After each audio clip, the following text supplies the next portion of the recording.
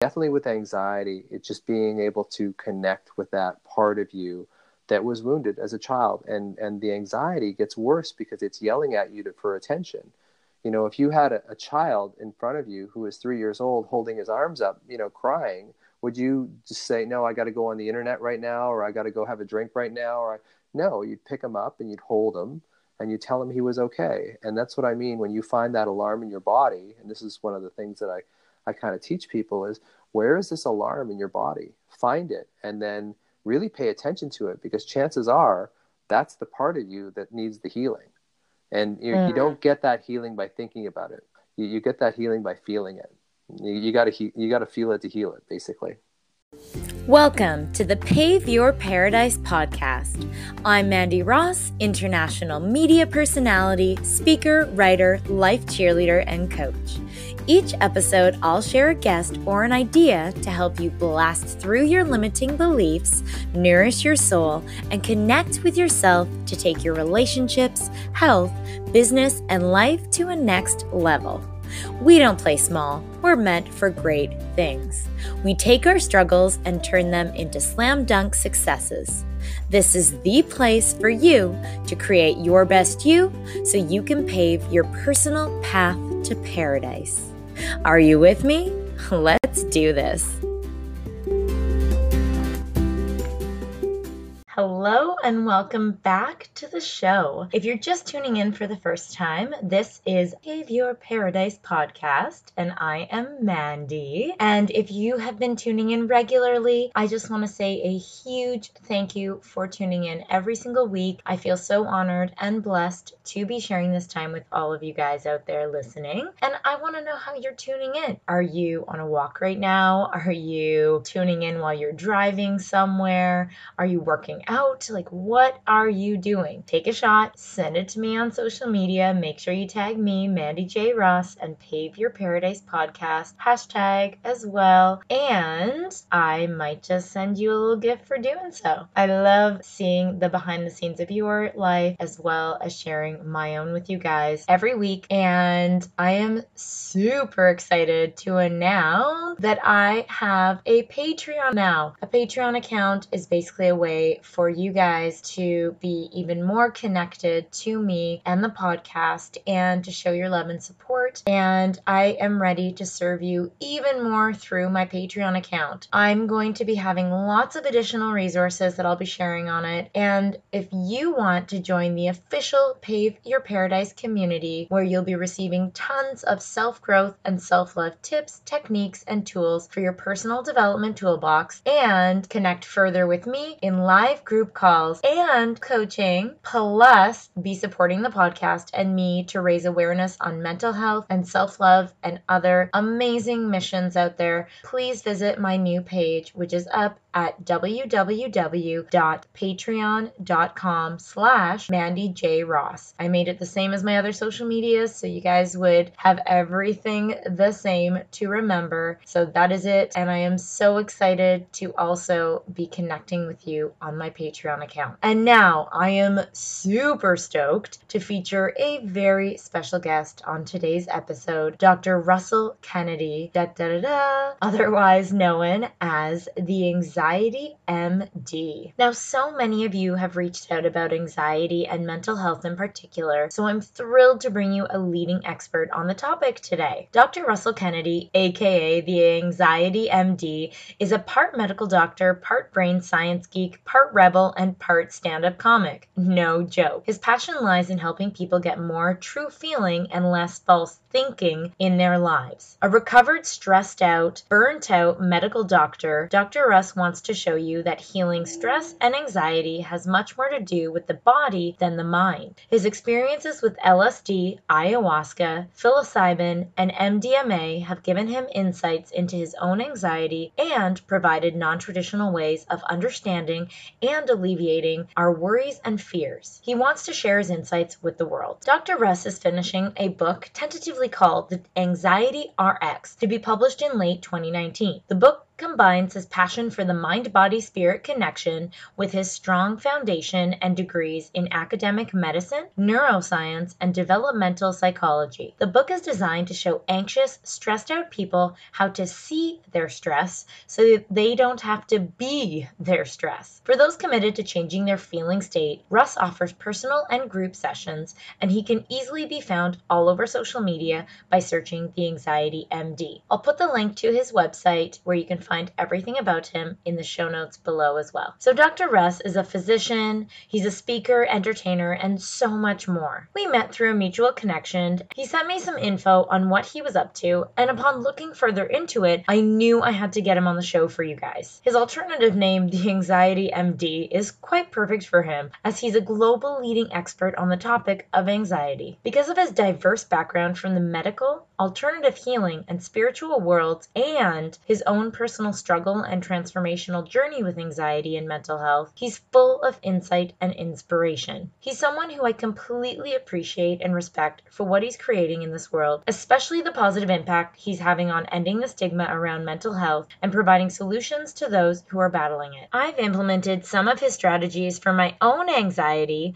and have seen a positive difference in my life, so I had to share them with y'all. I want to continue bringing on expert guests that will help you, inspire you, and empower you, and Dr. Russ is a breathing, living, walking example of paving your own path to paradise. In this episode, we deep dive into his personal journey with anxiety, trauma, and healing your pain points. We go right into the nitty-gritty of what's happening to your mind and body when you experience anxiety, techniques that you can start doing today to help you with anxiety and panic attacks, plus proactive measures you can take to help manage the stress and anxiety in your life. And also, as per usual, we chat about intimate relationships and in particular, conflict resolution and connecting deeper with your partner, and so many other delicious topics. So I hope y'all enjoy this interview as much as I did with Dr. Russ. Hello, Russell Kennedy. Thank you so much for joining me on Pave Your Paradise podcast. Thanks, Mandy. It's really good to talk with you. I'm really excited to have you here on the show because anxiety, which is your expertise, is something that so many people deal with. It's just such a pleasure to be able to chat about that and so much more, I'm sure, on today's episode. What was the first thing you did when you woke up this morning? I mean, I usually do the same thing every day. I usually wake up in a little bit of alarm, and I've done that for like the last, 25 years. And I always just put my hand on my chest and just basically say, I've got you. And as we come out of the dream landscape into sort of the real world, I just really just connect with myself. And then I go have a pee. Always interesting what people have to say. And I love that you started with that. Yeah, it's funny that initial waking up, I definitely want to discuss later on because there's something about that time of going from your dream state into reality, or if I may say so myself, this could be the dream state we're in now. I'm not sure. But in neuroscience, we actually call that the hypnagogic state. It's just as you're falling asleep and just as you're coming in a wakefulness. It's called the hypnagogic state.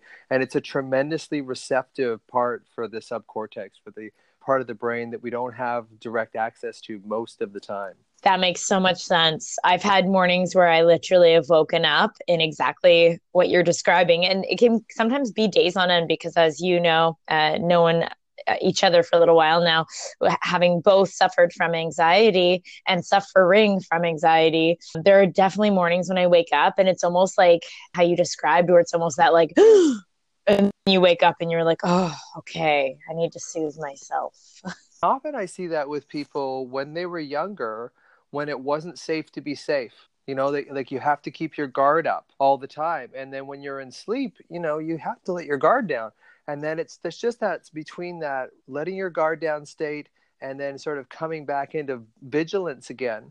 It can be a really sharp transition. It can really fire a lot of us into alarm. And we'll talk all about that and what you can do about it and how you can, heal from anxiety and stuff. I've been waiting for this to talk to you for a long time, Mandy. This is a big treat for me. Aside from work, what gets you up in the morning? Well, I have my dog who turned 10 years old today, who's a Labradoodle. He's 85 pounds. and he is Oh, oh, happy happy birthday. birthday, Buddha, Boo Boo. He's great. You know, he's been through a lot of tough times with me as far as that goes. I have two stepsons and a daughter and a granddaughter with another grandson on the way. So I've got a lot of family stuff to do. And what gets me charged is just helping people understand their minds and their bodies and how they're intimately linked and how one really affects the other and what they can immediately lower the stress in their life and start training themselves to, so they don't need a therapist. They become their own therapist. They resource themselves. You know, so I give people tools so that they learn how to resource themselves, and that's what charges me up. That's such a beautiful reason to jump out of Yeah. bed in the morning. What has been the highlight of your week? The highlight of my week, I guess, is really starting to get the hang of my book. I'm writing a book right now on anxiety with my own journey of anxiety and how to help other people, because I do feel that we use the wrong paradigm in trying to heal anxiety and most mental illnesses from psychiatry and from psychology.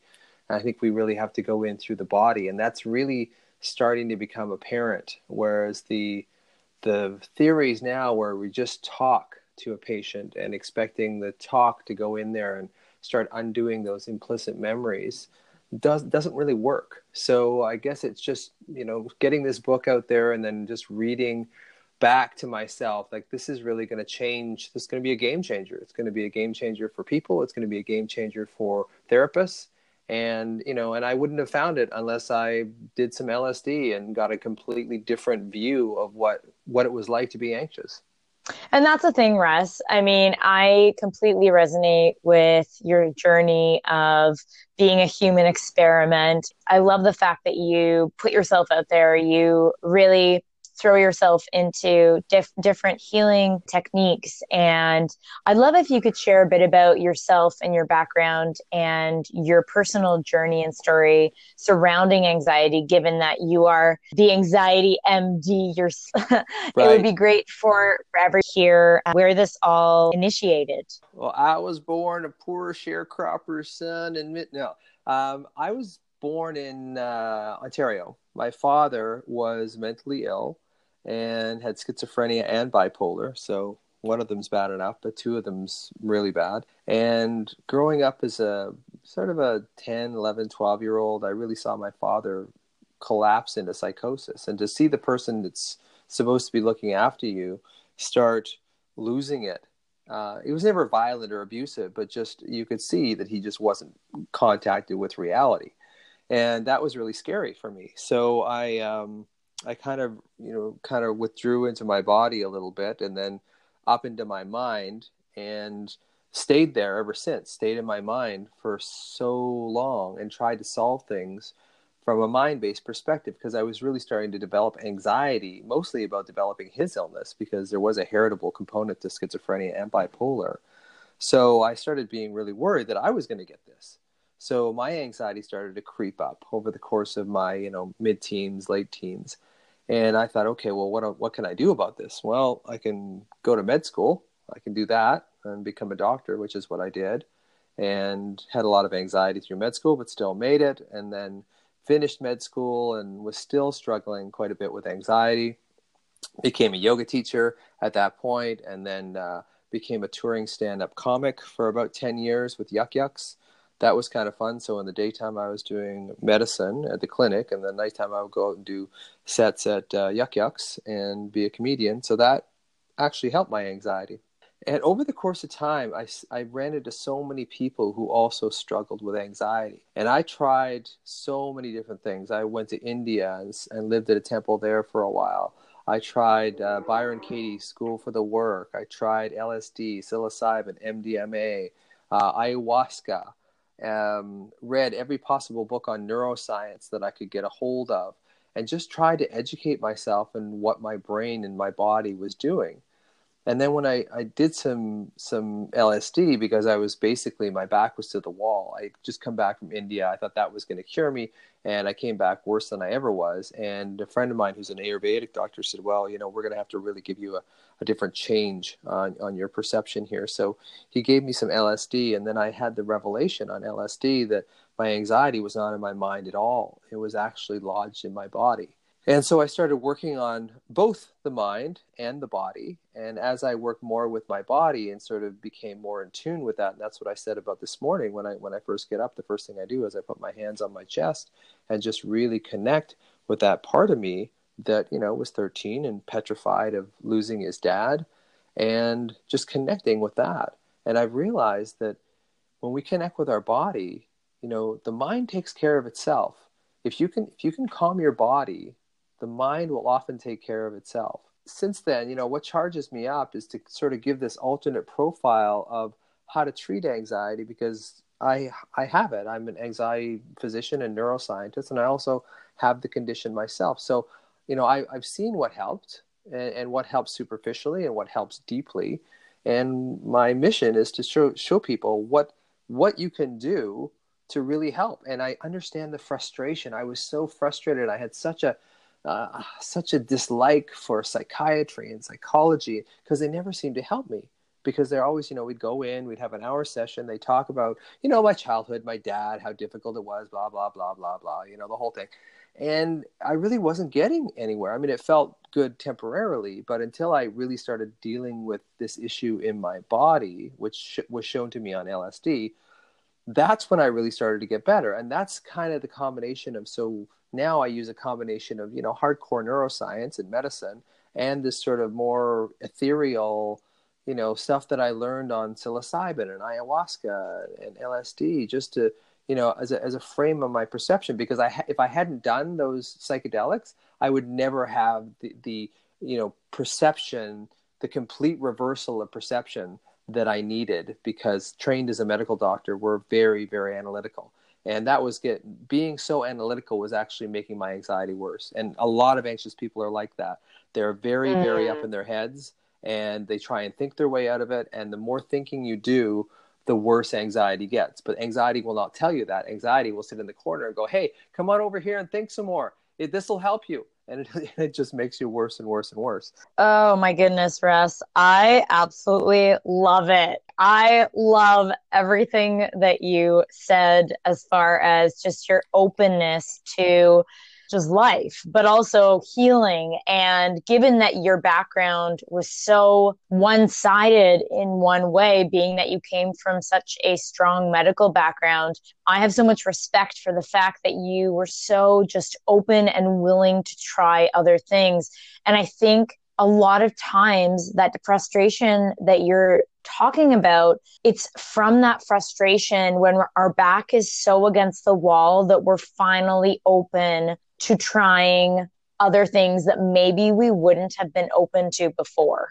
Oh, absolutely. Like I'm a pretty scaredy squirrel to start with, right? I'm very much, I'm very much an alpha male for sure. Like I go to the gym, I do that stuff. I hear,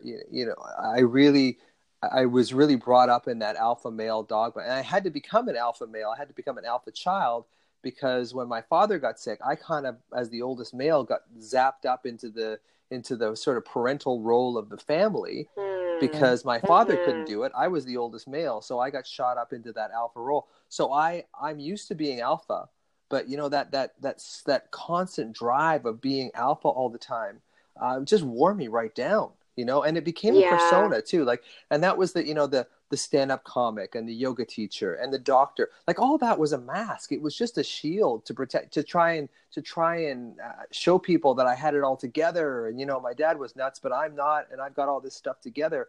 And really, the height of my anxiety was when I had all these things going at once.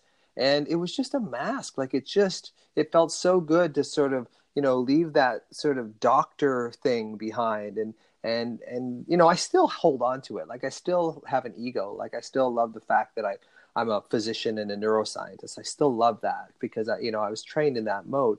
But, for a lot of my life, it was this compensatory mechanism for just feeling like I was an outcast, an outsider. I didn't really feel like I connected. And I had to teach myself how to be socially engaged, because I was really withdrawn as a teenager. I had very few friends. I thought I was going to become the world champion snooker player, so I spent all my time down at the pool hall.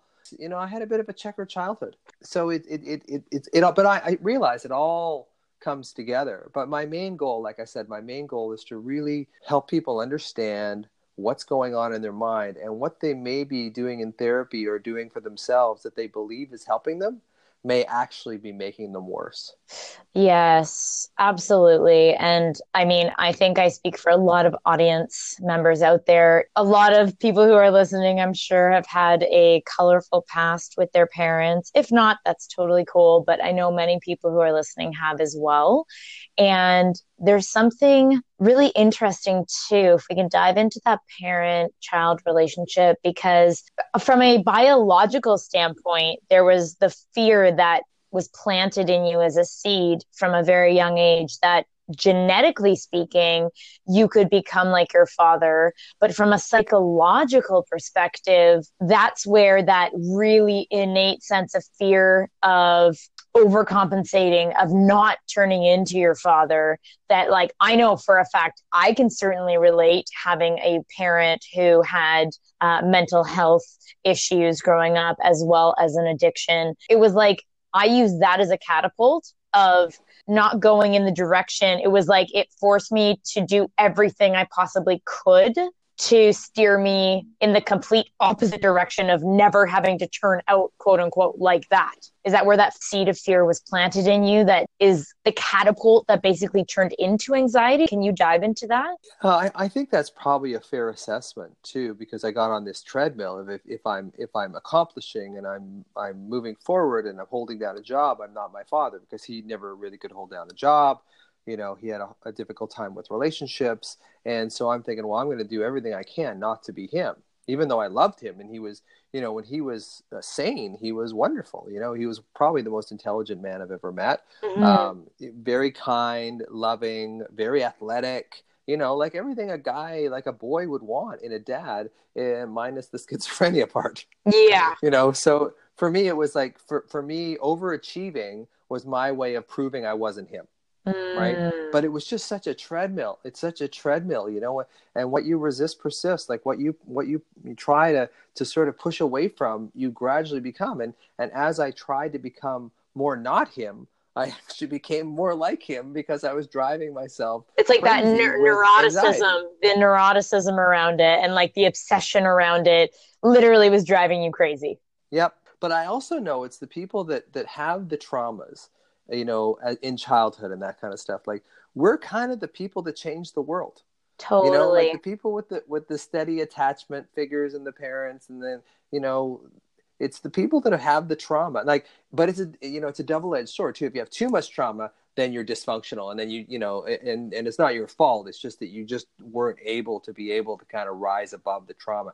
And there's so, you know, I know so many people that have had so much more trauma than I did, you know, growing up.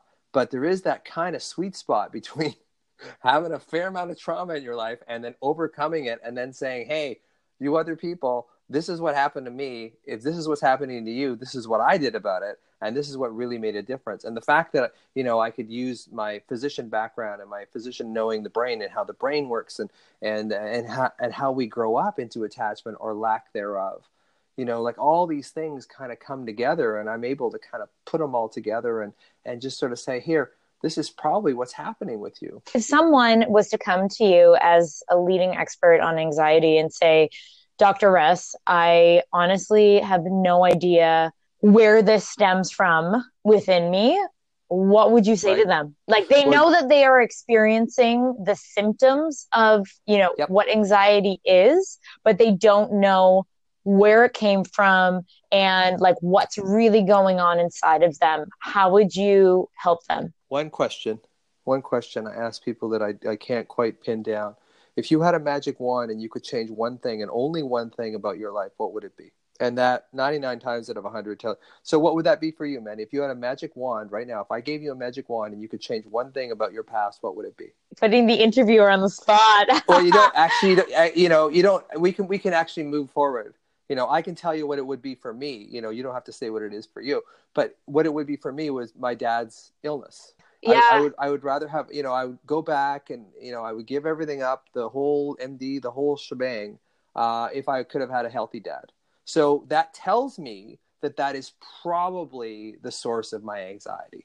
And I can pretty much guarantee you that that's where it is. But when people don't know, all anxiety is separation anxiety. And almost always it occurs in childhood, unless it's PTSD, which is a different kind of kettle of fish altogether.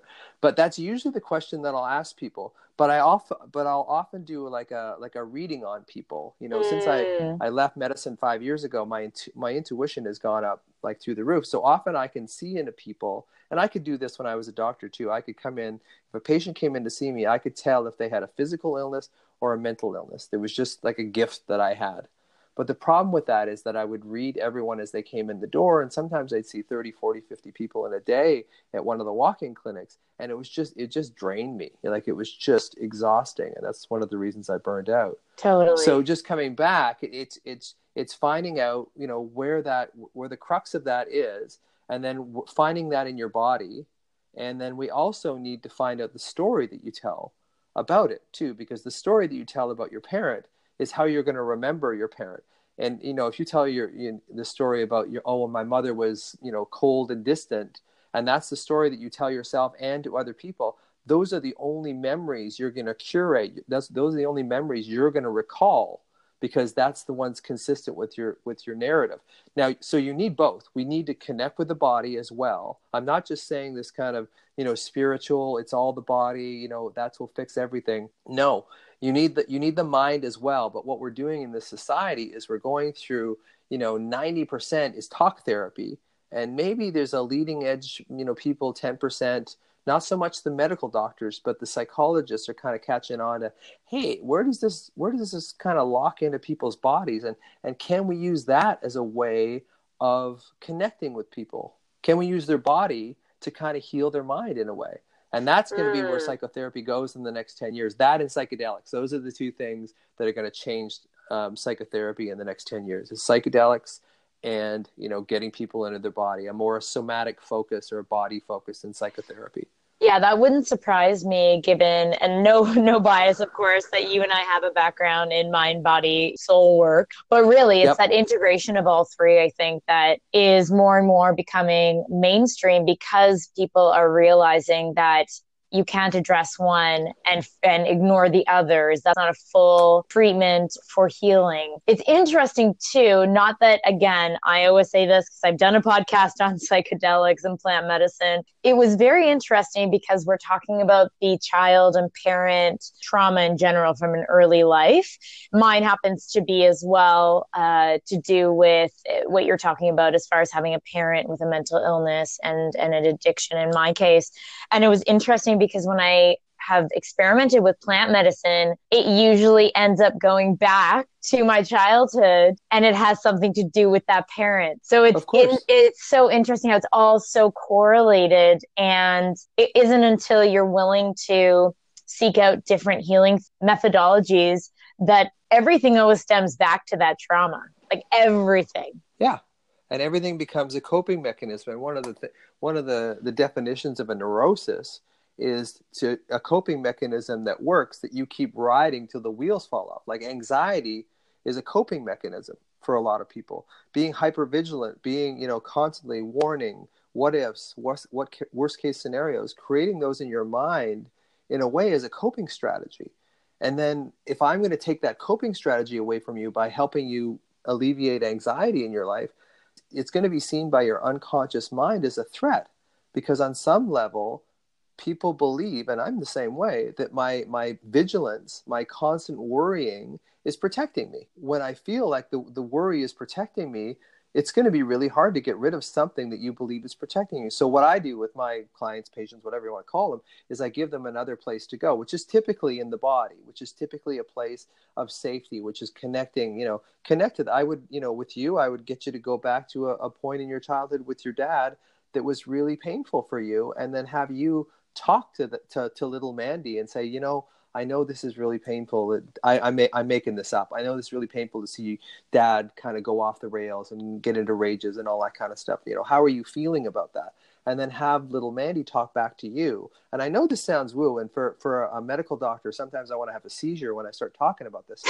But it does actually go in there, because unless you affect the underlying implicit memory programs that are feeding this neurosis, you're not going to fix it. If you're in a floodplain, making more sandbags will help, but the best thing to do is build a better dam. So it's building a better dam, going at the source of the problem, and sort of alleviating it from there, from a body-based perspective. And that's what I found on LSD. Yeah. So what is actually going on when people have anxiety?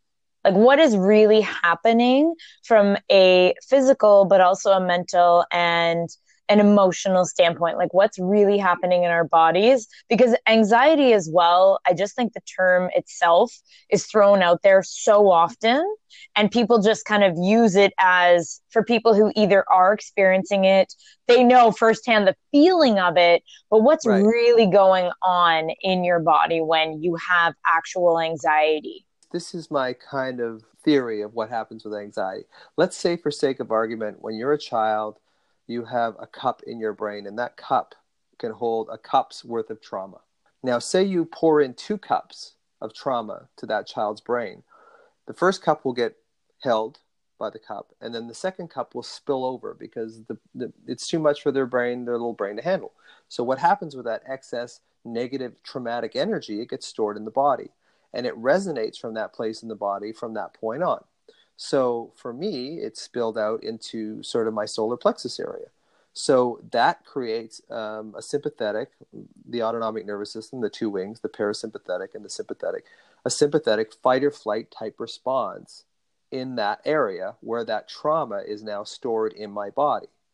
So the alarm goes off in my body, and my brain, just being a compulsive, meaning-making, make-sense machine, says, hey, something's going on in our body that is suggesting that we're under threat.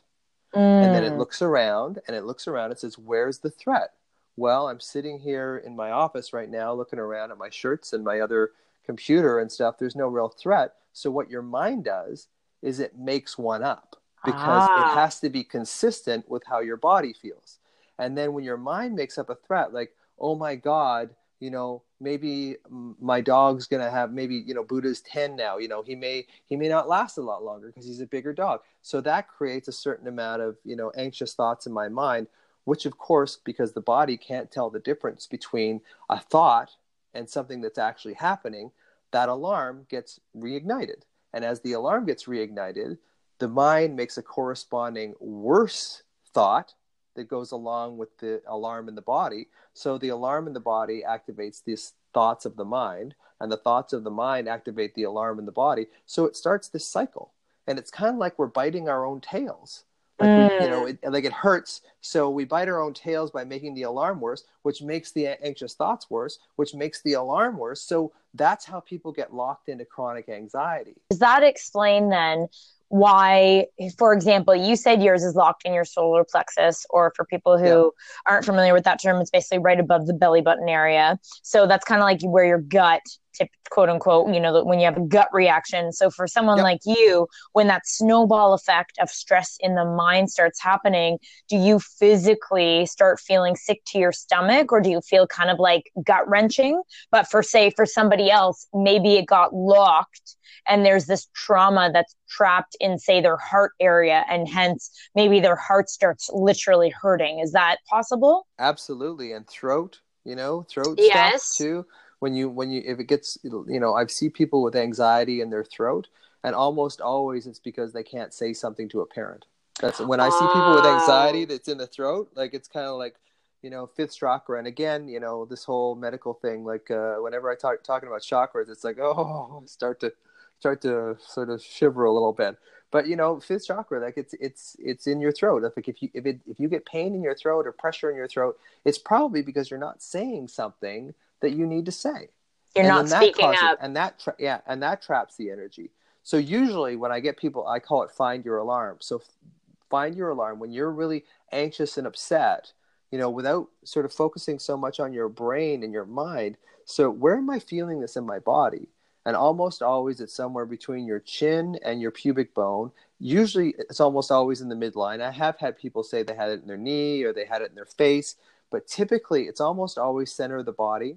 And they can localize it. Like when I was on LSD, or I was coming off LSD, I saw this sort of purple, crystalline, sharp oval shape sort of mass that felt like a pressure and an ache at the same time, just to the right of my solar plexus. So just where my ribs meet, just below where my ribs meet in the front there at the lower end of my sternum. And I still get it to this day. Like when I wake up in the morning and I feel that alarm, that's where I feel it. And it never changes. And it's always in the same place. And that's why I put my hand on it and I go, hey, because I think that alarm is essentially 13-year-old me watching my dad being hauled away in an ambulance to the mental hospital, the psychiatric intensive care, which is a horrible place, by the way.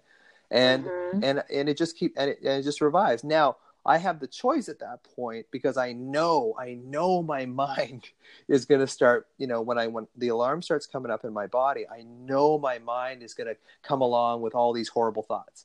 I know it's going to be, the book's going to flop, you're never going to get things going. Like all this kind of stuff comes up. And it's like, I know mind, I know what you're going to do.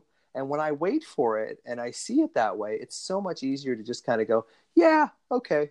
But if I look at those thoughts without awareness and consider them true, then of course the whole alarm anxiety cycle is going to start again.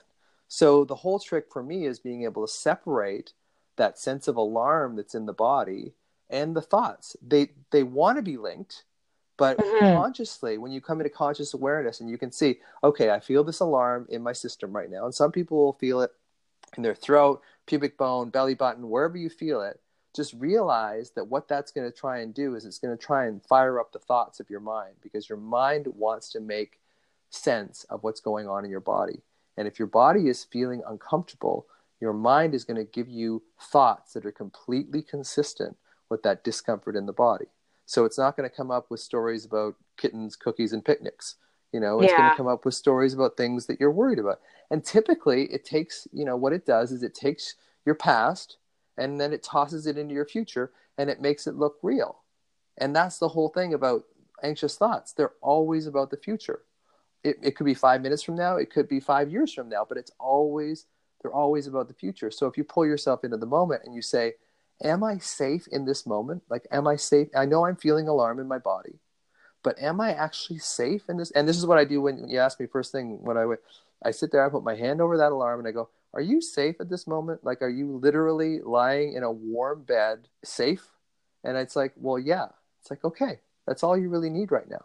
Am I safe in this moment? And when I do that with my patients, sometimes it's the first time they've allowed themselves to feel safe, even if it's just for 5 seconds. Oh, that is so beautiful to hear, Russ. And I say that as well from personal experience, because when we're able to bring ourselves back into present moment, and this is, again, coming from someone, AKA myself, who has a lot of anxious thoughts over all different scenarios. And when I feel that creeping up, I also go to that present moment awareness. And there's so much freedom is the word I love to use. But I love that you said safety. And I think they are one and the same in this scenario.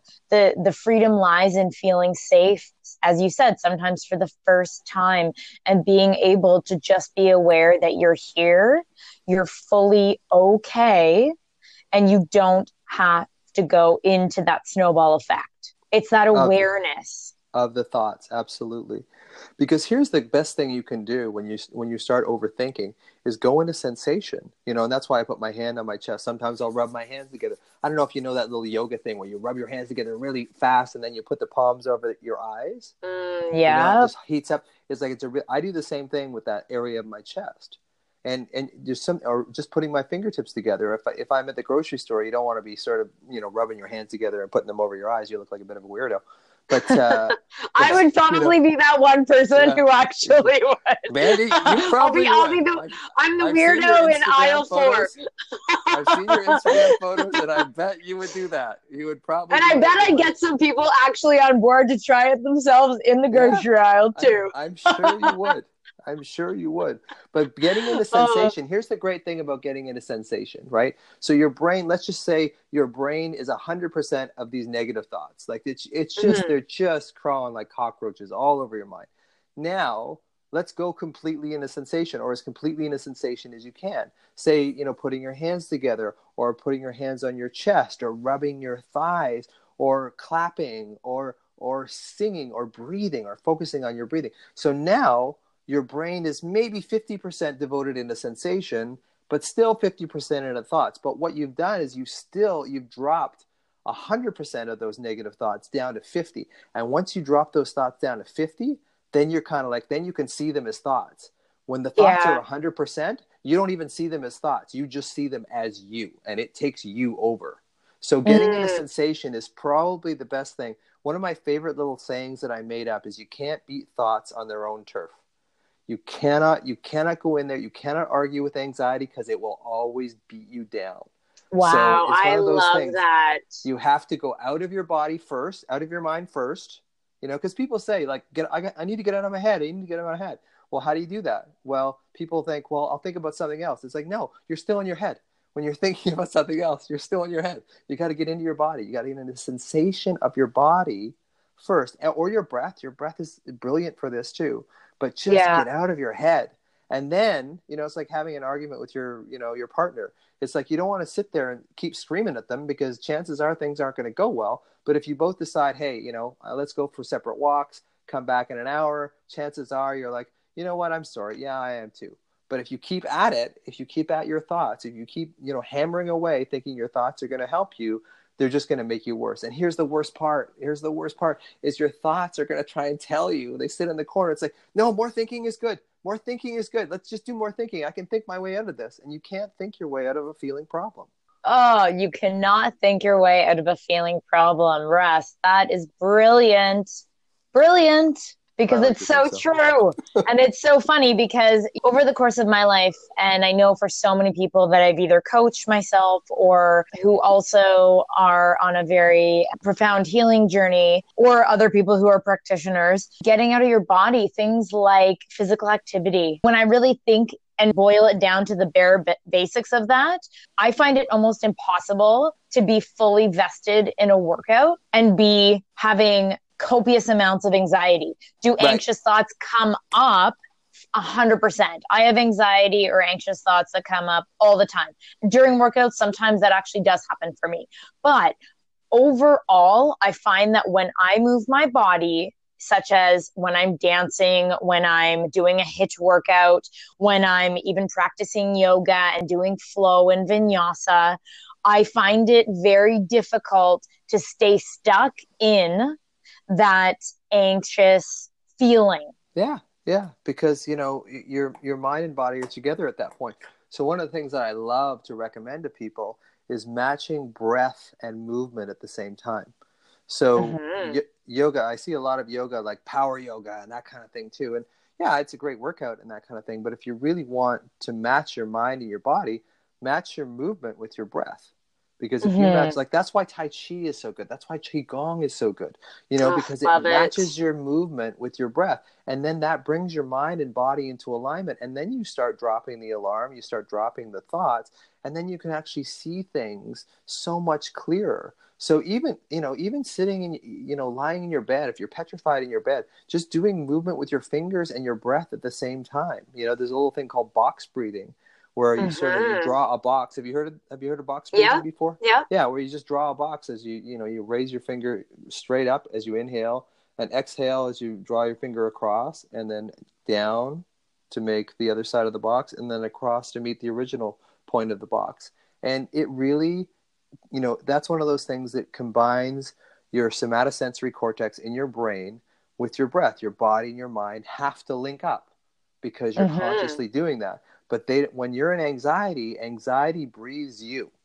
Like, it's breathing for you to try and keep itself going. So you'll get these, sort of shallow kind of breathing. And as you breathe that way, anxiety, it sends a message up to your brain through the vagus nerve, like, hey, there's something going on that's really stressful. What is it? And of course, your mind goes crazy again. So it's a matter of matching your body to your mind. And the best way I know to do that is matching your breath with your movement. So if someone was out and they start feeling anxiety come on to them, what would be a go-to that they could literally do right now to calm themselves down? Yeah. Well, what I usually do is it's a yoga mudra called Surya Rava Mudra, which is tip of your thumb, tip of your fourth finger. I use both hands. Some people just use one. It's supposed to join the mind and the body together. And then if you imagine just breathing through like it's a bit of a, it's a bit of a crazy mind idea, but it's like breathing through your hands. Like if you were going to breathe and you Give were me the breathing through your hands. visualization, because I think So there's a lot of visual people out there. So what would the yeah, the visualization aspect of that visualization be? would be that you would have air around your hands, and then you would be breathing in, the air would come in through your hands, through your arms, and into your lungs, and then out through your arms, through your hands. And then you would just do that. And you could do that anywhere. Like you don't have to raise suspicion about what you're doing, but fourth finger and thumb together. And even if you want to rub those fingertips together, because again, getting that somatosensory cortex of the brain, involved is something that takes energy away from thought. It takes away energy from the neocortex, which is the part that's creating all these, horrible worries for you.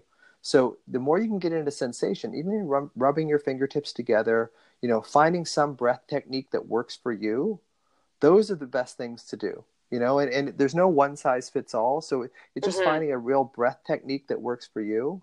And like I said, the autonomic nervous system is really important. The sympathetic and parasympathetic, fight or flight, accelerator, parasympathetic, brake. So, and it's a lead horse system. So whatever the lead horse is doing, the rest of the system will follow. So if the lead horse is breathing, and you start controlling your breathing, and you start feeling into your fingertips, and you start matching your breathing with your movement, then you start connecting your body and your mind together. And anxiety and panic attacks are fundamentally when your mind and your body get disconnected. And it's a way the body starts to panic, and it's telling you, hey, we need our mind and our body back together. But it doesn't tell you in a way that you can understand it. It's the way that I'm telling you how to do it, is get your mind and your body back together. And that's the best way to alleviate a panic attack, is bringing your mind and body back together. I Okay, want to here it help is. people out there Okay. with panic attacks. Okay. So, and I've had them. So I know what they're like. And I still get them every once in a while. So here it is. Panic attacks get worse because we think, oh my God, oh my God, oh my God, I can't have a panic attack here. This is a store. What if I pass out? It's on a bus. I can't deal. And the more you push that energy back, the more it's like you're pushing the energy like water behind a dam. So if you push it and push it and push it and push it, eventually it's just going to overflow the dam, and then it's going to explode. So what happens with me is I start feeling this tenseness in my gut. Sometimes I get this sort of funny taste in the back of my throat, and I know that I'm about to have a panic attack. What I do is I take control of this by saying, okay, fucker, let's go. Bring it on. I don't say it out loud, at the pool or anything like that. But I say, okay, let's go. Like, make this, if you're going to give me a panic attack, give me the best damn panic attack you've ever had. Like I want to experience this in all its glory. Like, let's go. So it does two things. One is you're in control now of the energy. Like the panic attack is no longer in control, and you're not resisting it anymore. So you're not allowing it to build and build and build and build and build. That's what gets people, is the build and build and build and build. I can't do this. I can't. And then boom, you have no choice but to experience the full aspect of the panic attack. And then we go into victim mode in panic attacks, which makes it way, way, way worse. So if you get out of victim mode, if you say, bring it on, open up your chest, pull back your shoulders, surrender, but at the same time say, okay, let's go, bring it on, let's go. Because then you're taking control of it. Panic attacks thrive on the fact that you're a victim. They thrive on the fact that they have control. But if you take control away from that panic attack, so now I just enjoy the rush, and I can tell. And it's a great way of seeing how my mind compulsively wants to make a negative story out of that. Because typically what happens with panic attacks with my patients is the first two panic attacks or so that they have, they just feel like, they'll come in and see me and they, I had this weird feeling, I was, getting my pictures taken, and I had this just weird feeling in my chest, and just I flushed, my body got flushed, and my hands were tingling, and it just felt really uncomfortable. And then they'll have another one, and then they'll have one more, but the third one they'll go, oh, I wonder if this is a heart attack. I wonder if this is like like something that's going to really hurt me or kill me. Now, as soon as they have that thought, then the loop gets completed. So the alarm in the body is flowing, and initially the brain doesn't know what the hell to do with it. But as soon as you give it a label that makes sense, like I could be having a heart attack, I could be having a stroke, then the loop is completed. Now you're in a runaway train. Now the panic attack just explodes on you, because not only is your body alarmed, now your mind is alarmed too. And you don't have the rational ability in your neocortex, or your brain, to be able to stop it. So I'm saying when it starts, because once it blows up, it's really hard to be rational, because panic attacks were designed, I mean, this is a theory. Panic attacks were designed that all of a sudden, you come around a corner and there's a leopard there that's going to, try and eat you. I mean, panic attack, this is, I think, the origin of panic attacks way back in our physiology, was we need everything we have right now or we're going to die. So then you just run, right? So it gives you this rush of energy. And then if you don't know what to do with it, of course, then you start making up stories about it. And it's the stories that actually kill you. Now, so I have a story in panic attack that I'm really going to enjoy this. And I do. And I really do. And now I do get, I do see the thoughts knocking on my brain, like, this is horrible. This is horrible. When this is going to end? You're always getting these, but now I'm just kind of like, yeah, whatever, bring it on. Let's go. Let's do it. And I'm going to enjoy the rush, and that has really put me in a position with the panic attack. I actually enjoy panic attacks now. It sounds psycho, but I do. When I get them, it's like, oh, okay, here's my opportunity to really let this thing go. And it works, and it discharges a lot of energy. I can feel that energy of you making peace with the fact that they're just going to be a part of your life, but you have figured out a solution for yourself. And I would imagine that it's taken you many years to get to that state.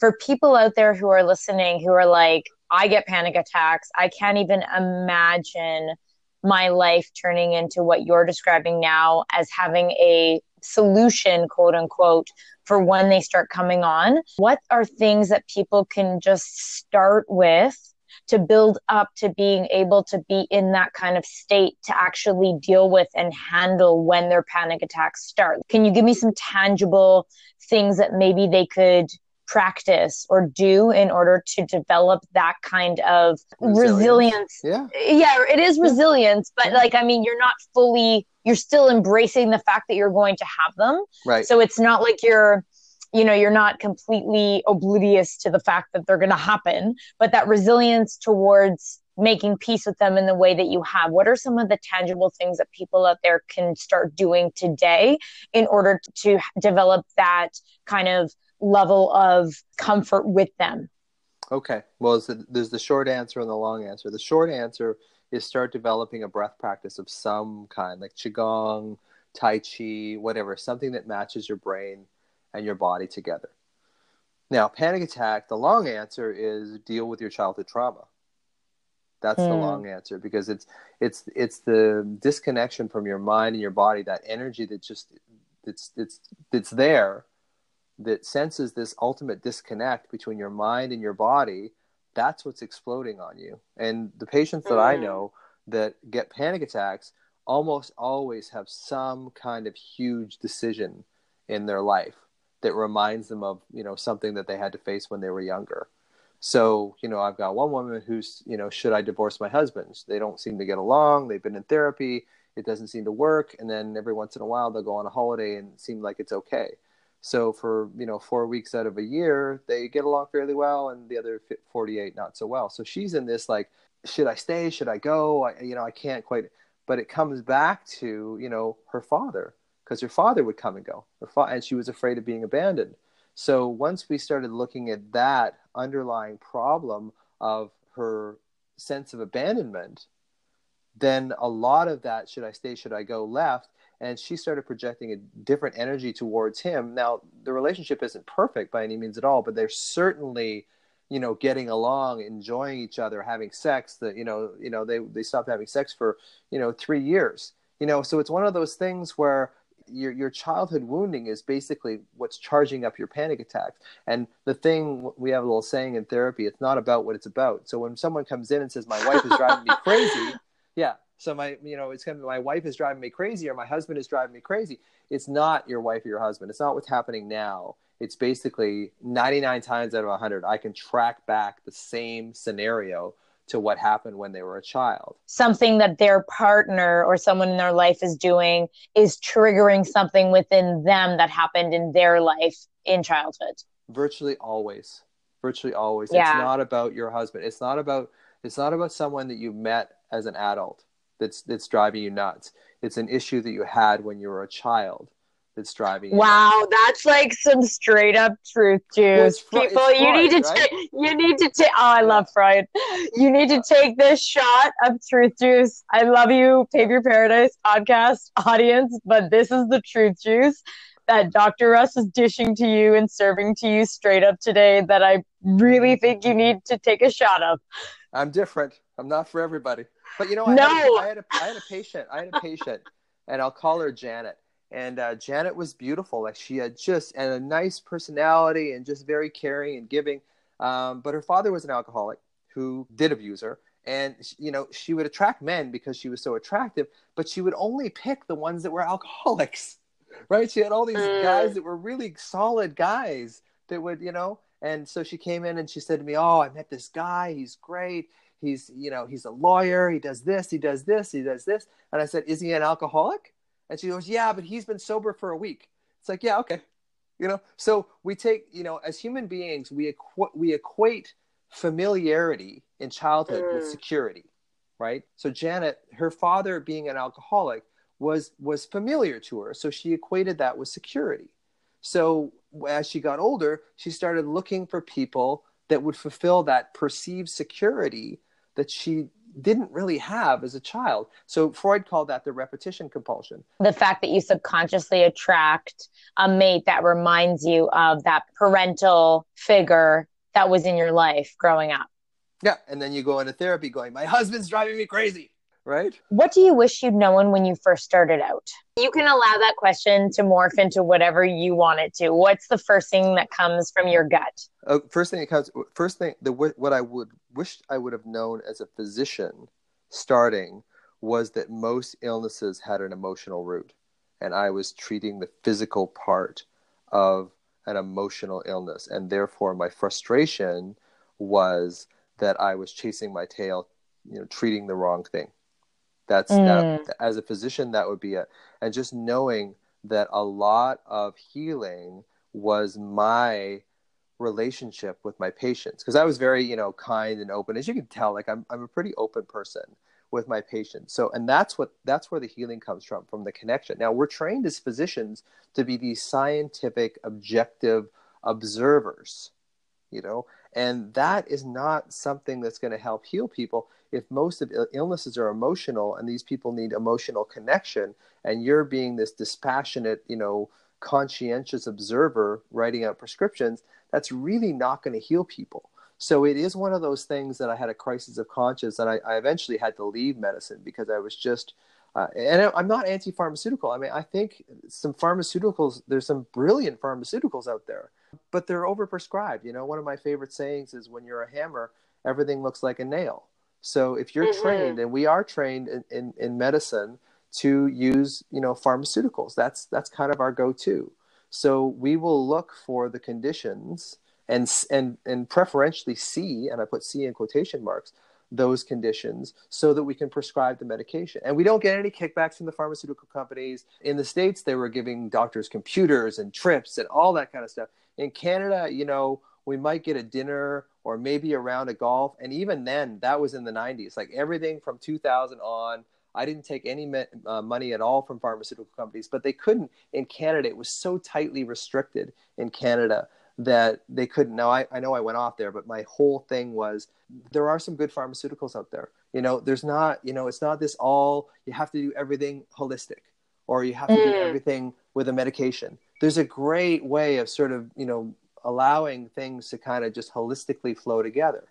You know, I have people that are on medication, and I have people that I think, hey, you know what? I don't think medication is probably the right thing for you, because one of the things that I used to have a problem with antidepressants was not so much when they didn't work, but when they did. Because when they did work, a lot of the times people did not ever want to go back into the root cause of their problems. You don't want to go back into the fact that your brother used to physically assault you when you were 13 till you were 14 or 15. You know, you don't want to go back, and you'd rather take a medication that sort of kind of numbs you to it, rather than deal it. Now, there are people that have severe emotional traumas, and they need the medication, they and take it. I'm not shaming anybody, Definitely. but I'm just saying Definitely. that it's so overprescribed. And the other thing I like saying is, don't go to the hardware store looking for peanut butter, because don't go to your medical doctor thinking you're going to get psychotherapy, because we're not Yes. trained in that. I Yeah. am, but most doctors are not trained in psychotherapy. And it's sad, because most people go to their family doctors for help, and usually they'll get a prescription. And, Yes. because we only have 7 to Totally. 10 minutes with a patient, and that's really, and doctors want to help. It's not like so that's basically their go-to. I think we're in a day and age where there is so much information available out there. And by all means, I'm not saying Google your own stuff, but I think it's really, as a patient, it's so important to also be aware of just self-awareness in general. Just as a society, we need to cultivate more self-awareness so that we are not relying on the one person to be the be all and end all. And part of that happens from within, and that's only healing. That you can have someone else tell you what to do, but that healing journey is going to happen from within inevitably. So I think that's important to also be proactive in your own healing approach, as opposed to relying on external people in your world to give you those diagnoses that more than likely you probably already know you have. Yeah.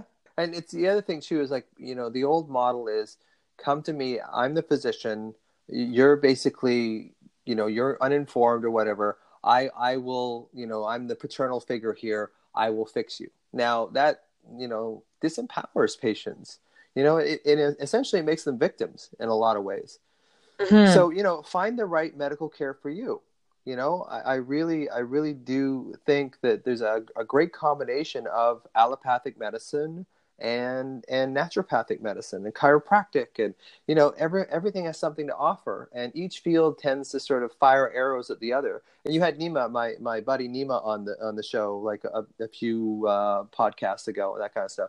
And Nima and I talk every day, and we have little spats back and forth about chiropractic and medicine, and and it's fun. We go back, in fact, because he's back and forth, because he's a chiropractor, I'm an MD, and then we do a lot of work together. But it's amazing how well that we have sort of learned how to flow together with the two kind of very different mindsets towards healing. Going into your daily habits, I'm very curious. What are some of the daily habits that you swear by for your success? And what does your morning routine specifically look like? So, breath and body, for one, like focusing on my breath, savoring my breath. There's a little thing that I do every day called savor your breath. So no matter how anxious I am, no matter how off I am that particular day, I always just savor my breath and just really take it in and really love how it feels. I had asthma when I was a kid, so I know what it feels like not to be able to breathe. So I can really relish that feeling of breath. And that's one of the things that I do, breath and movement together. Meditation, I'm kind of hit and miss on, like I can pretty much tell you how my life is going by if I'm meditating. If I'm meditating, my life isn't probably going all that well.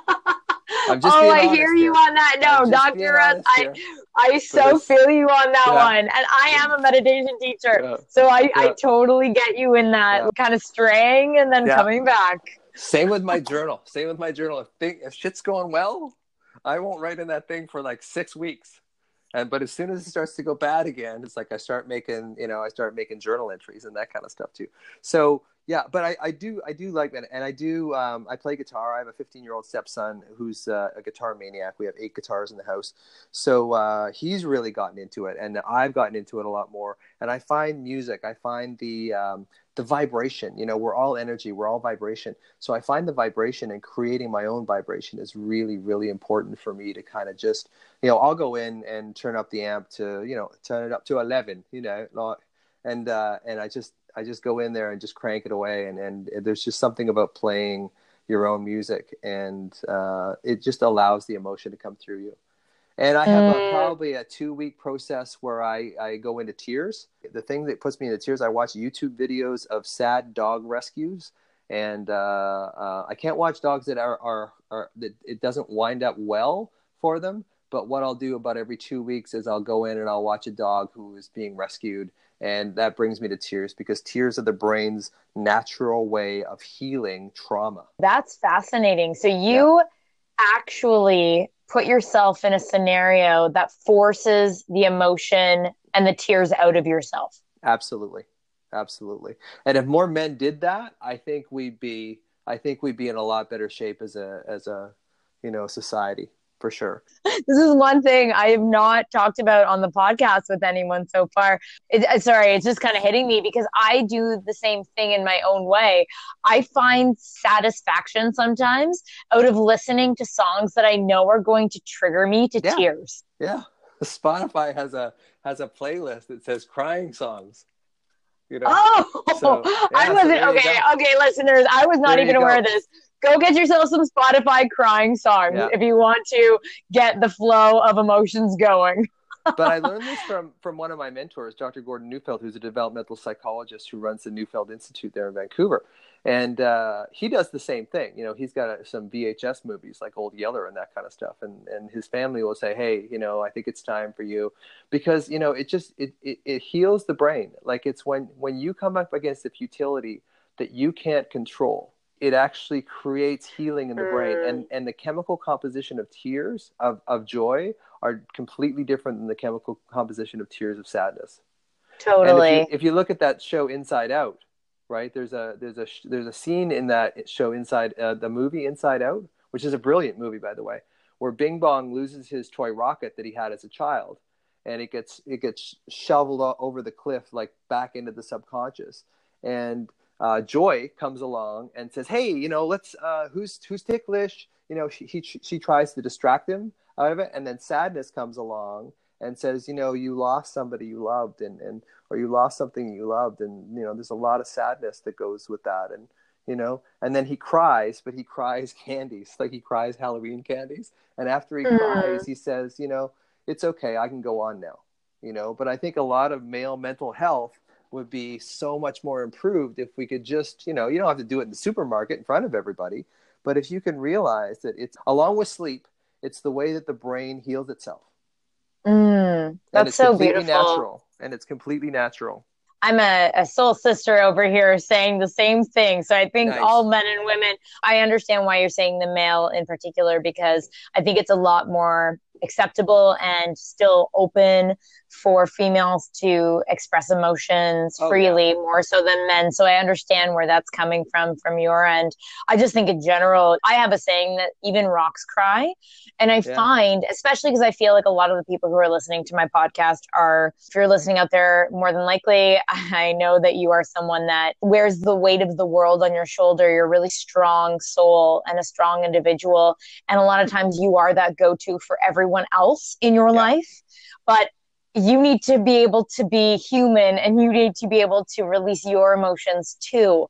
And that's why, hence that saying, I came up with it when I was going through a period in my life where I honestly just was not allowing myself to feel and not release. And I finally got to a point where I had a breakdown, and I finally just bawled my eyes out. And I came out. It was almost like source was flowing through me, as woo-woo as that sounds. And that came out of my mouth. I was like, even rocks cry.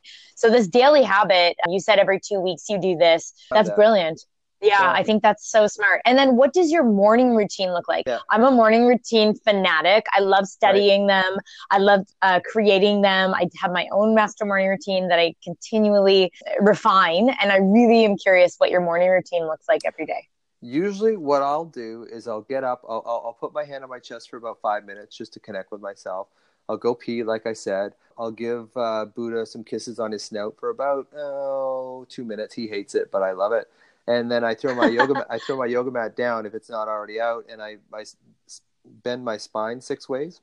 So I'll stand, I'll go lateral right, lateral left, forward fold, back bend, and then twist. And then I'll do a little bit of yoga, Warrior 2, Warrior 1, that kind of stuff, just to stretch out my legs. And then I go and do some mirror work, where I go and address some of the issues from my childhood, where I look right into the mirror and talk to my younger self, and just explain to him that, what happened was not your fault. And that you're making the best of it and you're changing the world by helping other people. And that's usually, the start of it too. Like the yoga can last anywhere between like 15 and sometimes I'll go an hour if I'm really feeling it, and it really just gets my mind and body back connected. But, I really do have this feeling that I was given a ton of pain in my life. And I think we talked about this before, you and I, the people that are given a ton of pain in their life have been giving it for a reason. They know, whatever the consciousness knows we can handle it. And it also knows that eventually we're going to help people with it. And I think that's really what it comes down to for me. And that's what keeps me going. It's just helping other people with it. Because like I said, my little catchphrase is that I don't want people to have to suffer like I did, because I know the therapies that I went through that didn't work. And I don't want to have people to have to repeat those. I want to give them a completely new perspective that I got from psychedelics mostly, but also there's some academic stuff in there too. But it's just like looking at mental health in a very different way from a doctor who suffered from mental health issues most of his life. And I still have my struggles, but I'm infinitely better than I was. Infinitely better. Oh, my heart is just smiling right now. It's touched because I totally feel you. And I know so many people listening out there feel you as well. Oh, such a sense of relief, even just us chatting about it, and I know from someone who has suffered from anxiety for many years and also things like ADHD and really extreme highs and lows, the more we talk about it and communicate and speak up and share, that's a therapy in itself. So the fact that you and I are even having this conversation about mental health and not being afraid to open up, this is therapy right now. I mean, I'm just so you guys know listening, this is just my therapy session. This is just Dr. Russ's therapy session. I'm going to send her an invoice. I'm going to send Mandy an invoice. Ditto. Yeah, exactly. Oh my goodness, Russ. My OCD and my ADD kind of cancel each other out. So it works out okay. You and I both, my dear. You and I both. Earlier on in the thing, you said you wanted to talk about the hypnagogic state. It's such a fertile time. Like when you first get up, it's your subconscious is really open at that particular point. So I'm not a huge affirmation guy, but I'm a big feeling guy. So if you can really sort of dredge up some feeling when you first wake up about how much you care for yourself and what can I do for myself today? Because so much of it, and I was in this for a long time. That's why I was a doctor. Was so much of it was how can I give to other people? How can I give to other people?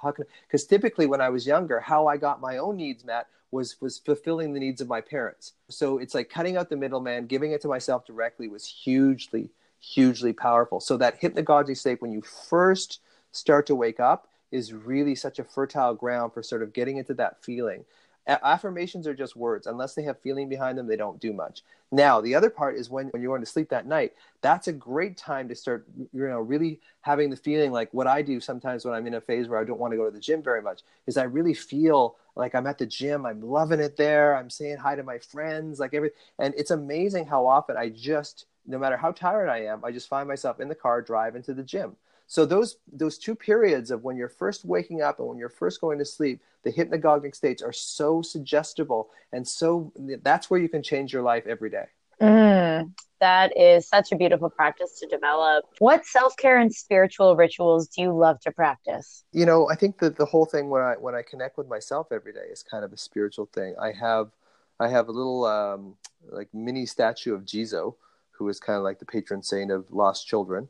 And whenever I travel, whenever I go, whenever I do talks, I always carry Jizo with me. But I don't have, I would say, like a real spiritual practice where I sort of, put myself, prostrate to a deity of some kind. Although I have Ganesh beside me, I have Lakshmi, I have Shiva, that kind of stuff. I have the little things that I got in India, and I look at them every day and I touch them every day, kind of like an OCD kind of thing. Like, okay, what have you got for me today, Shiva? And I do that every day. But as far as really, other than like my meditations, which I've fallen off of lately, thanks for bringing that up. And, but other than that, there's not a whole lot of spiritual stuff. I think what I would say is my tears are spiritual. I would say that, and it's hard for an alpha male like me to kind of admit that, but it's true. And it's really, I'm putting my own ego aside here to try and help other men, see that this is something that we can do that will help us. And I know there'll be guys like, ah, you're crying, you're a sissy. You know, you're a sissy boy. We don't want no sissy boys. So it's one of these things where if I can get that out there and allow men to kind of, you know, in private or whatever, get it. It's such a huge healing resource for women and men, but especially for men. Like men really, really, really need it. What are you curious about right now? How my book's going to do. That's a big one. That's a big one.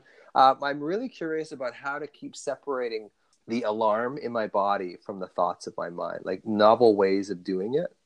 You know, creating a practice where I just completely accept, because I do feel the alarm that we hold in our body is our younger selves. You know, and I have this little saying too, that any overreaction that we have, like if we freak out about something, any overreaction is an age regression. So if your partner pisses you off and you just freak out and you know that you've lost it, it's like, ask yourself, what age am I right now and what is going on in my life? You know, so it's that 3-year-old that blank happened to. And that's a whole other podcast too. But what happens if your trauma is pre-verbal, like before like 5 or 7 years old? Because we don't have the language before that. See, I'm lucky in a way that most of my trauma occurred when I was like 10, 11, 12, 13.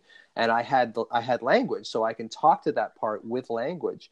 But if your trauma is pre-verbal, you really have, you know, your best way of going at that is through the body and feeling, and then creating a feeling state. Because my wife's a somatic experiencing practitioner. So, you know, she goes in through the body, and I've learned so much from her. So again, I got this huge wall of science on one side, and then this huge wall of kind of like, okay, this is more ethereal kind of stuff. And I try and blend them together. And it's amazing how well they actually do blend together, the scientific and the more ethereal, when you really look at the truth of what everything is. It is a lovely marriage. No pun intended. Yeah. Russ, what's something you failed at? Oh, what did I fail at? I want to give you a real one here, because rather than just, I've been married twice.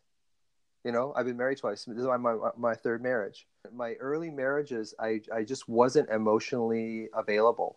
Well, I certainly wasn't abusive, but I wasn't like, like neglectful, or there wasn't anything you could point to. Like people outside of us, as you know, who watched both of my marriages as couples, would never say, oh, he didn't seem like he was ignoring her or anything like that. But just emotionally, I was in something called defensive detachment, which is, you know, if you put your hand on a stove when you're younger, your brain says, never put your hand on a stove again. And that's good.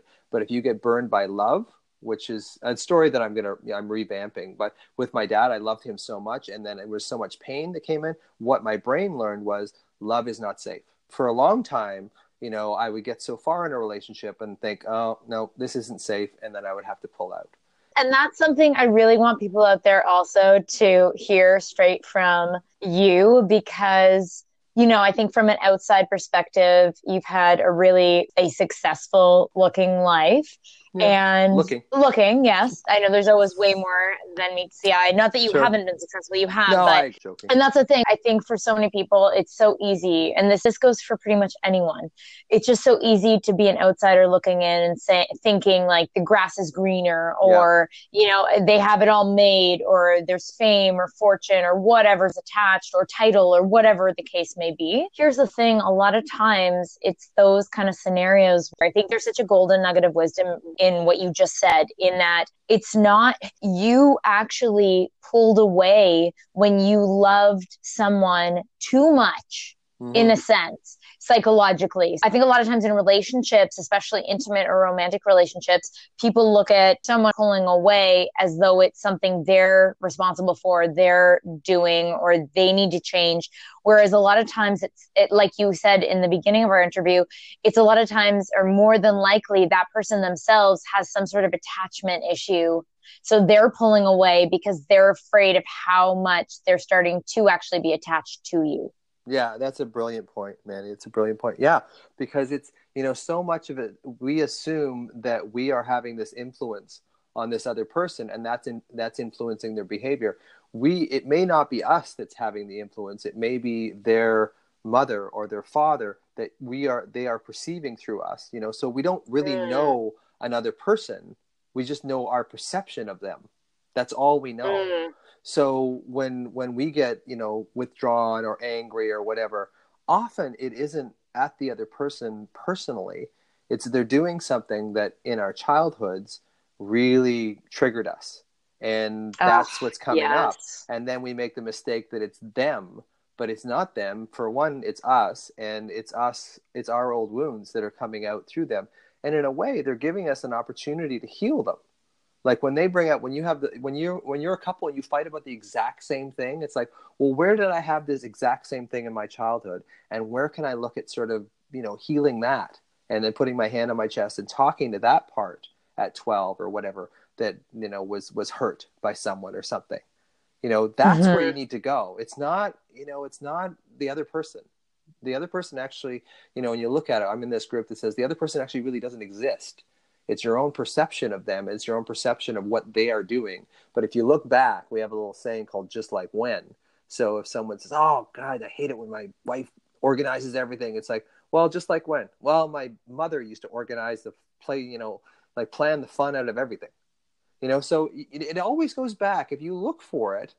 And that's where you could heal it. That's brilliant. And I know you and I keep throwing around the B word because I know we just appreciate what we both are putting out there. But communication, obviously, in general, could alleviate so much heartache and headache. That's something that I always say. But that question alone could, I feel like, resolve so much misunderstanding in intimate relationships alone by just saying, hey, obviously, I've triggered you in some way. I know my action right now has probably in some form occurred in your past. Can you remember a time when that actually happened? Yeah, and this is the classic case of sort of coming back, because when you're in it, what happens when you're in it is you go into survival brain. When you go into survival brain, all you see is threat.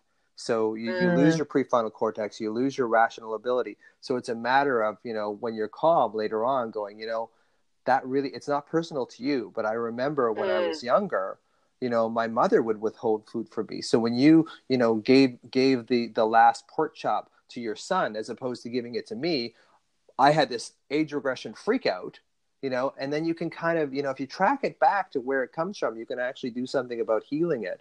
Otherwise, couples just recapitulate the same argument over and over and over again. So much wisdom and so much truth in that.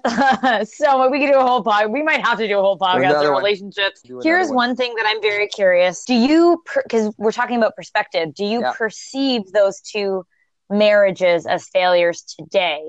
Do you actually look at them as failures, or are they something else to you now? No, I'm completely fine with I'm good, actually. My first wife is the mother of my daughter, who's now pregnant with her second baby, who's going to be my second grandchild. I can't believe my grandfather, but hey, whatever. The second one was a lot more tumultuous, but I certainly learned a lot more from, in different ways. I learned a lot from both of them, but I don't consider them failures. I still love both of the women. I still think they're both awesome women. But I can see now where, the first one was basically someone who I saw as taking care of me because I didn't feel like I got taken care of as a child. And the second one was I felt like I was taking care of her because she didn't get taken care of as a child. And my current relationship with Cynthia, like we have this ability, no relationship is perfect, but we have this ability to sort of switch the alpha role. So I may need some help and she's alpha, and then she may need some help and I'm alpha. So we kind of flip back and forth. It sounds like much more of a partnership. It is, yeah. Whereas my first two marriages, my first wife was definitely the alpha 90% of the time. And then the second one, I was the alpha 90% of the time. So there wasn't this sort of reciprocal back and forth kind of thing where you can develop some comfort and some safety, because you're playing a role. When you're alpha all the time, it's a role, and it's a protective role, and it's a coping mechanism, and it's a neurosis. That's a really beautiful way to sum up what a successful relationship looks like to you. Yeah, it's just trading off alpha. Oh, I love that. That's a beautiful nutshell. That's a Neufeld. That's not mine. That's Gordon Neufeld. So, yes, but I definitely learned. That's a really good way to put it, though, for sure. Yeah. It's just that trade-off and that reciprocation of the give and the take, and that's just a myriad of different hats that you can pass off. I'm also curious when it comes to anxiety. It sounds like obviously you've gone through and grown through so many personal experiences over your life to get to the solution. So it's not something that you feel that was obvious to you? No, unless I did LSD, I probably would still be anxious. In fact, I probably would have committed suicide by now. because I just didn't see a way out. You know, I'd retired as a physician, and being a physician was a huge part of my identity. You know, so I'd retired as that, so I lost all that, you know, sort of positivity that I would get. And I was just locked in this sort of alarm anxiety cycle where, you know, I get this alarm in my body, which I would get these horrible thoughts, and then the horrible thoughts would make the alarm worse, and that would make the thoughts even more alarming. And then I was just trapped in this cycle. And it wasn't until I did LSD and to some extent ayahuasca that I saw that I could separate the two. And when I could separate the thoughts in my mind from the alarm in my body, then there was actually a way out. Now, it took a while for my body to kind of calm down because it was in this hypervigilant state. But I realized under LSD, that it was like, hey, you know, I have control over this. I don't have to think. I don't have to believe everything I think. How's that? That is pure soul nourishment right there. Russ, what support or other resources, aside from some of the ones you've mentioned, would you personally recommend for people who are dealing or struggling with anxiety? I would probably say, you know, learn how to breathe. Learn how to breathe properly, for one, because when you're in anxiety, the anxiety will breathe you. It'll breathe for you, and it'll make itself worse as opposed to making you better. So learn how to breathe properly and practice that. Don't just use it when you're anxious. You know, learn how to breathe when you're, you know, relaxing, when you're just, you know, on the internet or whatever. Take 5 minutes out and breathe. Put your hand on your chest, feel your breath, and really savor your breath. Really get into the feeling, really get into the sensation of your life, because sensation is the moment. And anxiety is all about the future. Anxiety is all, I hope this doesn't happen. I hope warnings, what ifs, worst case scenarios. So it's as many things as you can do to keep yourself in the present as possible.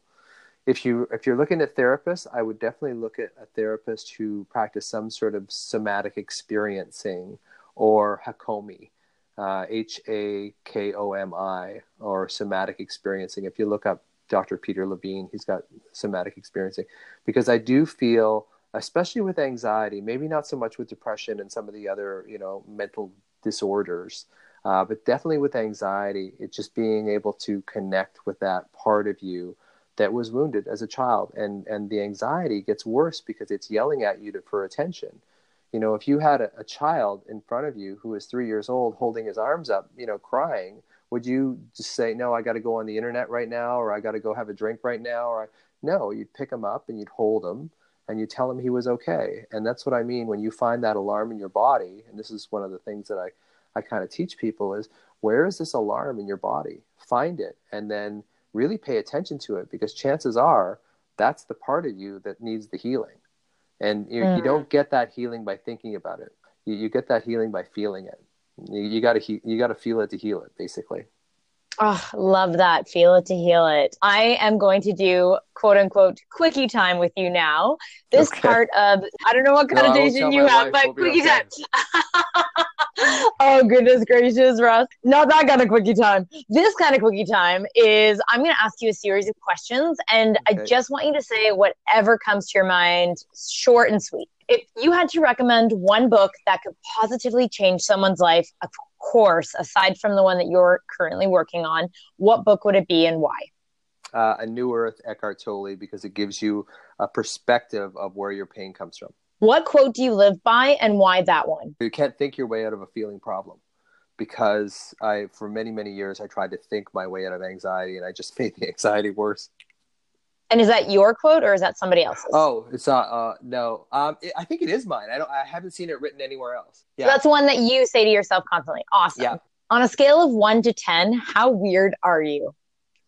You know, I'm probably an 8. You know, I know how to play. I know, you know, I did the doctor thing for a long time. I was a corporate speaker with National Speakers Bureau. I know how to do the suit corporate thing, you know, but in my own mind, I'm different. There's no two ways about that. I definitely look at the world differently, but I can play the game and I'm good at it. But I am different. I love it. I am different. You wear your weirdo hat proudly. Yep. Well, I admit on a popular podcast that I cry every 2 weeks. How's that?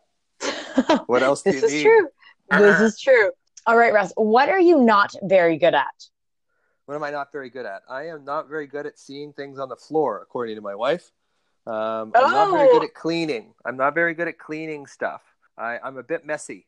you know? Okay. Yeah. Okay. So yeah, I can appreciate that. What is your favorite season and why? definitely summer for sure, just because it's warm and there's lots of things to do. And I feel this sort of heat that I can kind of, just radiate throughout my whole body. Do you have any guilty pleasures? What's a guilty pleasure? I mean, chocolate. I'd like to come up with something like I just said. I was 8 out of 10 weird, and like my guilty pleasure is chocolate. Yeah, right, buddy. Car screaming, probably when I get Car really frustrated. screaming. Car screaming when I get really frustrated with something and I can't get to my tears.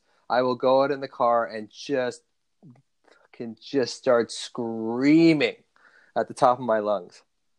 And that works Okay. usually. That works. And I recommend it to everybody. I mean, not in a high density, place like Vancouver, but if you're in a kind of a farmer area or whatever, just go and just have at it. I can attest this is a very beautiful and feel good release. Yeah. 100%. I love it, car screaming. If you could eat only one food for the rest of your life, what would it be? Oh man. I was gonna say chocolate, but that doesn't have You all can the say chocolate. eight Yes, amino acids. I can't have it in the house though. Like, yeah, I can't go when we go grocery shopping.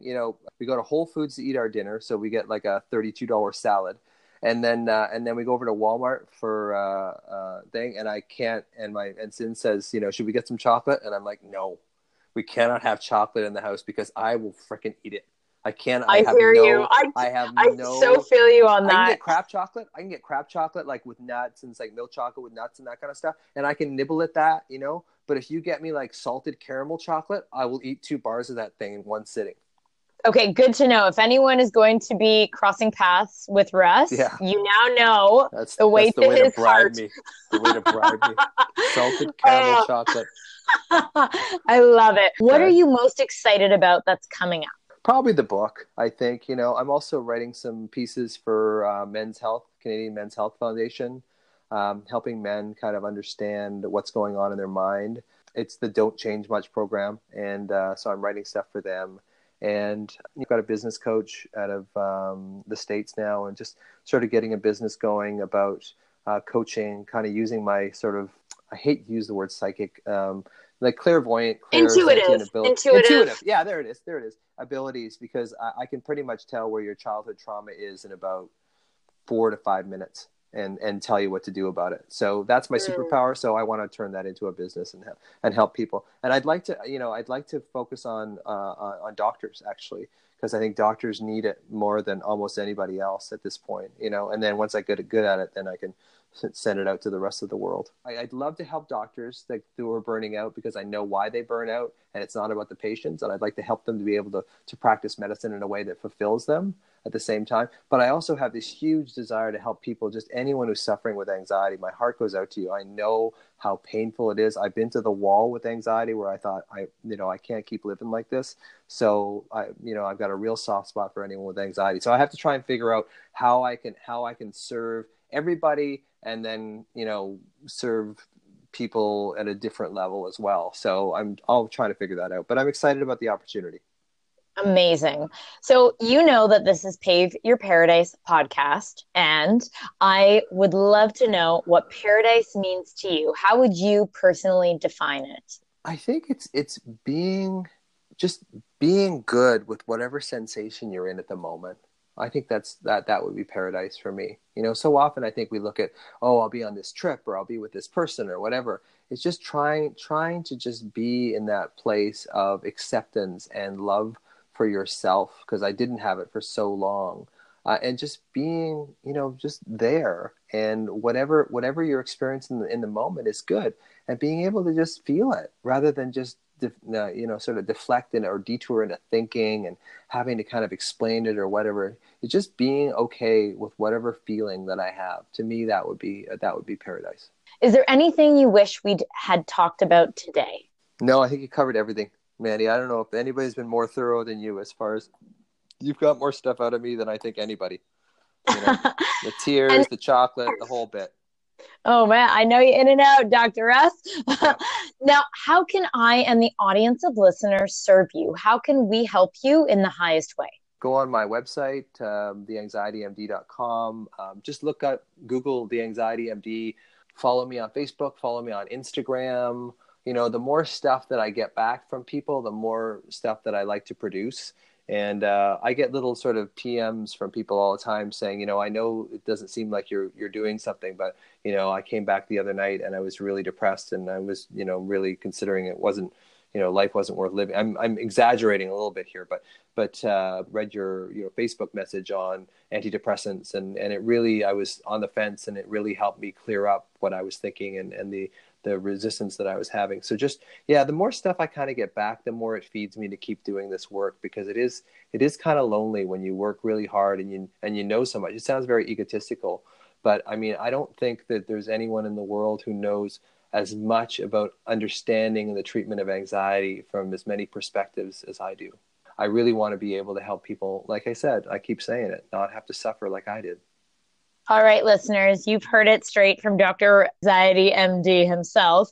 Whatever you're dealing with, he wants to hear about it. Do not hesitate. Do not be shy. Send Dr. Russell Kennedy, Mr. Anxiety MD, your biggest pain points, because that way he can make and create things that can help you, solutions that can help to heal you in the highest way. And Russ, where is the best place to find you, to learn more about you and what you do? Would that be your website? Probably the website, but if you just Google the Anxiety MD, there's a whole bunch of stuff that'll pop up there, and you can just take your pick. The YouTube channel has a lot of information on it that's free. Instagram has a lot of more fun stuff. Whatever you resonate with, just go with that. I can attest to, I've looked at your stuff on a myriad of platforms, and it's all very helpful. You really break down some complex topics and some very complicated things, and you really have a beautiful way of communicating it in a way that's very easily digestible. So I will say that's definitely worth checking out. Russ, I am so grateful for you sharing your space and time with my audience of Pave Your Paradise listeners today. Thank you so much. Oh, you're welcome, Annie. You're definitely one of my peeps. Like, I knew as soon as we had our first little conversation, it's like, this is somebody that I could really sort of open up and chat with. So you're brilliant at what you do. I follow you on Instagram. I follow you all over. I think you're a real shining beacon of just sunshine and light. But also, there's a realness about you that I really, really love. So just keep doing what you're doing. Oh, thank you. Thank you. Thank you from the bottom of my heart, and feeling at peace right now too. I have to say, the exchange of energy here is just so peaceful and positive. Definitely no anxiousness within me right now. So thank you for your beautiful energy today. You're welcome. As well. Thanks so much for joining me. If there's anyone you know who you think could benefit from hearing today's episode, it would mean the world if you'd share it with them. Love what you heard? Then please subscribe. If you really love what you heard, then please leave a review with your honest and loving thoughts. This podcast wouldn't be possible without your support. If you feel called to, please make contributions to my podcast fund that helps me to keep it going strong, bringing on amazing guests for you, and to continue the ripple effect of spreading goodness in the world. I appreciate you, your time, and your energy, and I love hearing from you, so drop me a line on social media. As always, I'm wishing you a positive day and your own piece of paradise. Until next time, sending you love and light, and keep shining.